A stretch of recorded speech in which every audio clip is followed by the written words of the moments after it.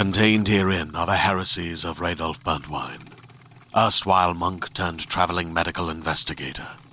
Join me as I uncover the blasphemous truth of a plague-ridden world, that ours is not a loving God, and we are not its favored children.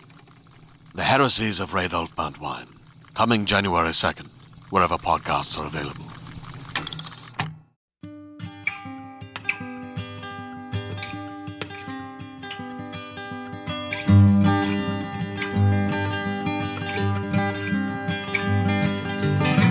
Hello and welcome to the Drabblecast, episode 98. The Drabblecast is a weekly flash fiction podcast magazine that brings strange stories by strange authors to strange listeners, such as yourself. I'm your host, Norm Sherman. Read a story earlier this week and I've been dying to tell you folks about it. Let's do some Drabble news. Check this. Juneau, Alaska. About 10,000 Juneau residents lost power after a bald eagle lugging a deer head crashed into transmission lines. Before I go any further, let's just stop for a moment and appreciate that particular series of words. A bald eagle lugging a deer head crashed into transmission lines. Okay, I'm ready. The bird, weighed down by the deer head, apparently failed to clear the transmission lines. A repair crew found the eagle dead, the deer head nearby. The power was out for less than 45 minutes. This isn't new news, per se. It happened about a year ago, but stories like this have a certain timeless quality to them. Gail Wood, an Alaska Electric Light and Power spokeswoman, said, "Yeah, you pretty much have to live in Alaska to have this kind of outage scenario." I don't know what she's trying to say here. I think she's insinuating that the bald eagles in other states are too weak or too nice to rip off deer heads. I think she's talking smack about our eagles. Well, listen here, Mrs. Gail Wood. Did you ever stop to consider that maybe it's your deer that are pansies? Heads pop off like Pez dispensers. That's right, I said it. What? Really, though, I wonder what happened here. Sure, this might have just been an overly ambitious eagle who stumbled upon a treasure trough of severed deer parts in some landfill, but I'd like to believe that there's something more to it. But we'll never know. We'll never know.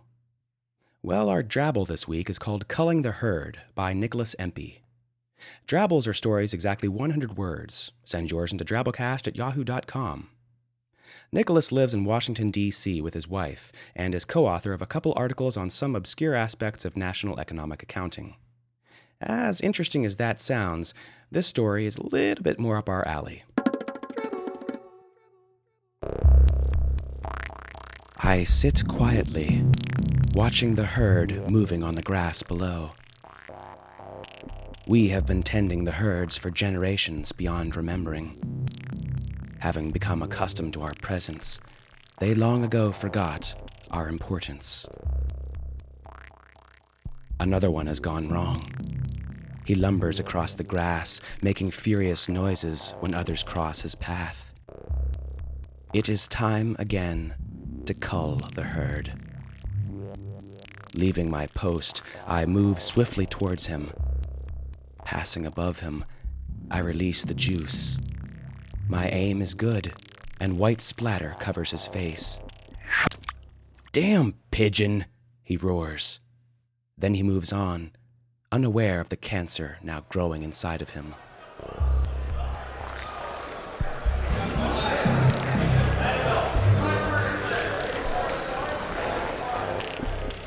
So it looks like this week's show is about birds.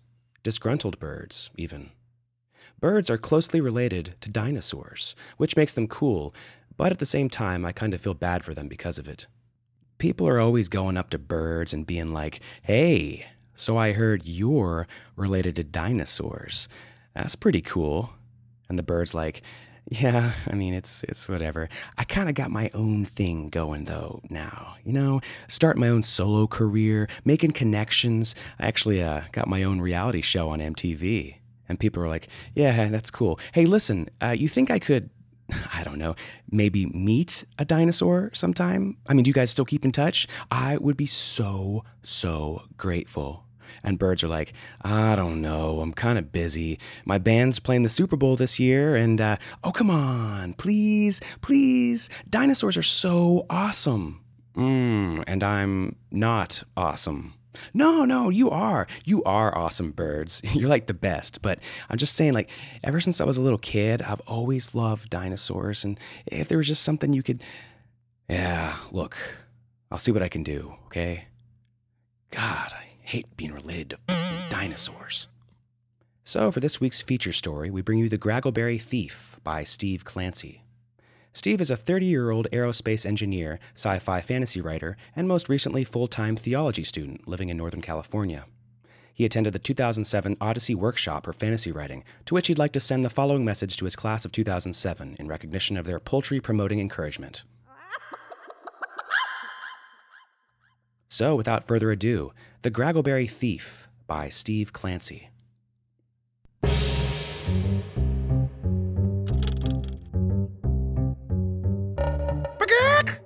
Said Felonious Peck, managing director of Graggleberry Inc. He strutted about the dirt floor of his expansive East Jungle mud hut office, his scrawny chicken head jerking forward with each menacing step. Of course it can be done! He flapped his wings with manic conviction. It must be done! Doris and Slump, his hippopotami minions, cowered in front of Peck's sizable desk of lashed bamboo. But boss, said Doris, eyes cast down to avoid Peck's beady-eyed glare.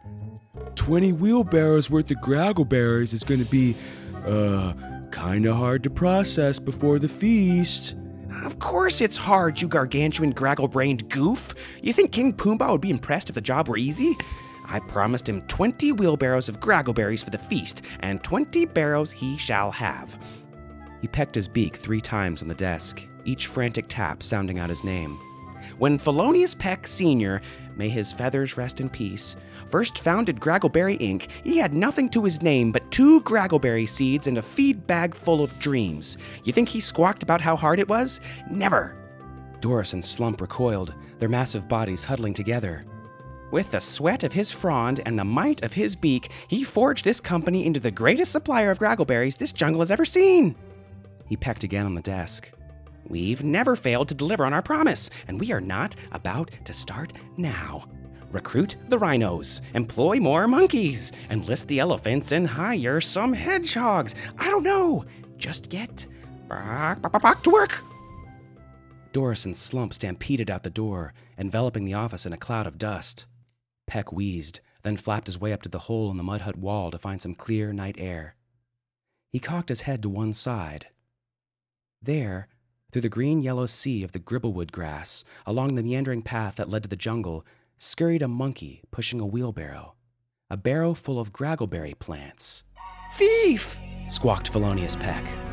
He flapped from the window and careened through the gribblewood grass with cheetah-like speed, a feathered fury streaking towards its kill. He caught the barrow-pushing monkey by the edge of the jungle and flung himself into his path. How dare you steal from my factory? He squawked, wings flailing. Ooh, ha, ha, said the gangly gray monkey, scratching his head. Oh, no Graggleberries here, Mr. Peck. Just the previously picked plants, with all the Graggleberries gone. Preposterous, said Peck. His beak buried in the bushes, tail feathers waggling in the air, Peck searched the entire barrel load. But he found no Graggleberries. Why steal the bushes without the Graggleberries? They're worthless, less than worthless. Well, then there's no harm in taking them, I suppose. I'm one of your most loyal employees.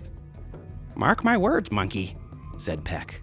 If you're up to no good, Felonious Peck will find you out. He kicked up dirt and strutted back to the factory.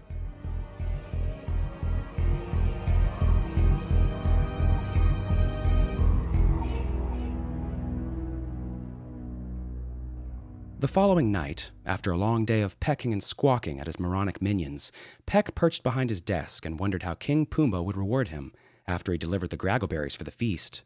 A generous gift, no doubt, to expand his operation. Peck would have the elephants uproot the gribblewood grass to plant more graggleberry bushes from there, by the factory. Peck's moment of inspired vision cracked like a hatching egg. Illuminated only by the waning moonlight, the scurrying monkey pushed his wheelbarrow along the winding path. Peck flapped out of his office and commandeered Rhiannon the rhino. With wings wrapped around Rhiannon's horn, Peck ordered the advance. The great rhino charged across the gribblewood grass, Felonious Peck at the prow. "I've got you now," said Peck, as Rhiannon skidded to a halt beside the scampering monkey. "There'll be no mercy. I'll throw the book at you."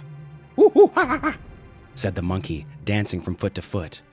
"But there's nothing I've done wrong." "We'll see about that." Peck upended the contents of the barrel all over the path, then flung himself into the pile of graggleberry bushes. But he found no graggleberries. Unthinkable. Nobody steals bare branches. The jungle's jam-packed, crammed full of them. Are you mad, monkey? Maybe, said the monkey. But if it's all the same to you, I'll gather up my bushes and be on my way. There's diabolical duplicity here, and I'm not done with you yet, you impossibly implausible primate. Felonious Peck will see you brought to light. He squawked and clucked to himself all the way back to the Graggleberry factory. Rhiannon the rhino kept a very safe distance behind.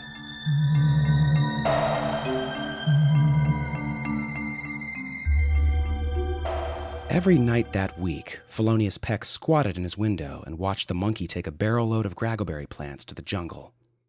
With utter conviction that there was more to the monkey's mischief than met the eye, Peck spent most of his waking minutes thinking of little else. Boss? Said Doris, peering through the doorway of Peck's office, 3 days before the feast. We should probably talk about production. I've no time to talk, you mindless mountain of mediocrity, said Peck. Are we on schedule or not? Yeah, boss, but... Then leave me alone. I gotta figure out what this meddlesome monkey is up to. It's your responsibility that we stay on schedule. The buck stops with you. Doris retreated, and Peck paced his window ledge. A curse on that aggravating ape. How? And why? With the feast so close, he couldn't afford a security breach. Yet the monkey persisted in his rascally routine, lollygagging along, pushing barren bushes with graggleberries long gone. No, this couldn't go on. Peck found Rhiannon and told her to watch the factory gate, and challenged the monkey when he came. Nope, no graggleberries on me, the monkey told Rhiannon. But as he addressed the rhino, Felonious Peck dived into the monkey's barrel full of bushes. Along bumped the barrow as Peck hid in the darkness, determined to solve the monkey's mystery. After traveling what must have been a long way into the jungle, the barrow flipped over, and Peck flopped unceremoniously to the ground. Aha! Said Peck, submerged in a mound of graggleberry bushes.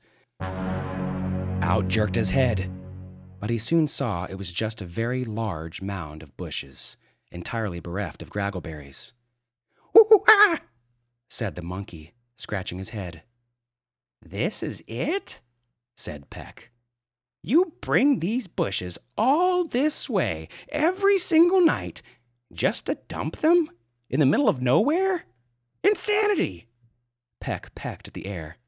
Well, no more. They may be worthless bushes, but they're my worthless bushes, and I'm taking them back. He scooped up a wingful of bushes and waddled back down the jungle path. In the small hours of the morning, Peck stumbled into his office and dumped the load of useless bushes on the floor.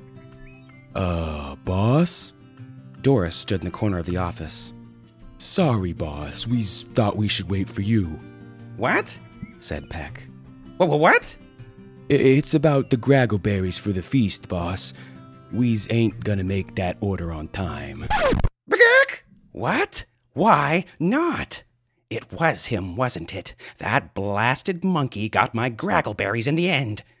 No, we's actually got all the graggleberries we need, boss. 20 barrel loads worth, just like you wanted.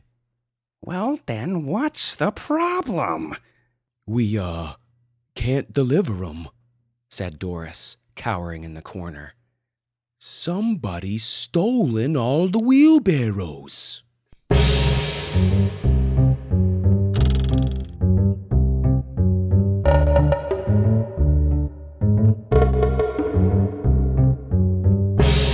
Well, that was our story. We thought we were about due for a Drabblecast tale that was PG. If you're looking for some more Drabblecast this week that's not so PG, but pretty funny and bizarre, check out our new story in Drabblecast B-Sides, our other podcast, which you can find linked at the top of our page, drabblecast.org. Let's do some quick story feedback. A few weeks ago, we ran Mike Resnick's dog story, Blue. This one didn't get much feedback, which is surprising, because usually people respond strongly to Resnick stories. This may be because the story was strangely unstrange, which is strange for us. Still, people that did comment seemed to like it a lot. Goldenrat said, "This was as good as it gets for me. Dogs rule, no question about it. As the owner of 2 awesome large dogs who are shelter graduates, it really struck a chord with me. The storytelling and production were just perfect. How cool is it to have a great story like this after last week's freaking cool, horrific bloodbath?" Rick V gave the story 2 thumbs meh, saying, "A good dog story, and those that love good dog stories will just love it, but for me it was undrabbly. The whole after-death fantasy missed its mark, and I just notched it up as a sad story. Old Yeller turned badass. Oh well." The next week we ran episode 94, Squidges by Thomas Canfield. There are also some mixed feelings for this story. T. Baker said, "Dude, that was cool. The previous 2 episodes were a little heavy, but this was the shizzle." And Kevin Anderson also liked it, saying, "This was a fun story, and I can't think of it playing on any other podcast. I really enjoyed the description of the brothers, and I think I met those guys several years ago when I broke down just outside of a 1 gas station town in the Ozarks. Great production and nice podcast talent swapping." And there he's referring to the 2 Dunesteef guys that helped us out with the narration, Rish Outfield and Big Anklovich. Thanks, guys. Logistic Vantra Shell of Lob thought the production was a bit over the top at times, but the narration was spot on. He said, "The story just wasn't as weird as I'm used to for the Drabblecast. A guy gets ripped off by some auto repair guys. What? No explosions? No radioactive beasts? No aliens? No butt humor? It just wasn't drabbly enough for me." Well, whether you prefer dog stories or stories about radioactive alien poop, we like hearing from you. So join our discussion forums or comment on our website to let us know what you think. We rely solely on listener donations to pay our authors and cover our production costs, so if you can, chuck us a donation from our main site, either one time or subscribe for $5 a month. Now that's a better deal than finding a free deer head in a landfill. Well, that's all for this week. The Drabblecast uses a Creative Commons Attribution Non-Commercial No Derivatives license, which means you can't change it, you can't sell it, but you can share it with everybody in the world, and we hope you do. Our staff is made up of co-editors Kendall Marchman, Luke Coddington, and yours truly, Norm Sherman, reminding you to watch out for power lines.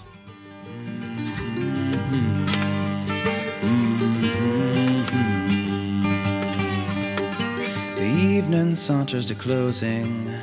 The waitress turns chairs upside down. Piano player picks up his tip jar and drink, and the bartender shouts. Greetings, adventurers. Today we're excited to introduce you to a new story, Dark Dice, a horror podcast that blurs the line between actual play and audio drama, where the story is determined by the roll of the dice. 6 adventurers embark on a journey into the ruinous domain of the Nameless God. They will never be the same again. One of the players is not what they seem after a doppelganger, a creature that can assume the form and voice of whatever it kills, infiltrates the team. As the players are picked off and replaced one at a time, can they figure out who the monster is before it's too late? Can you? Here's a quick example of what our show sounds like. The shambler with the jar of liquid inside of him. Soren Arkwright let loose an arrow that cracked the glass, passing through the spine of the creature. The shambler still managed to maintain its forward momentum, but stumbled as it eagerly tried to bite and swipe at Soren, landing near his feet. As Jeff Goldblum has now joined our cast, Dark Dice is available however you listen to podcasts.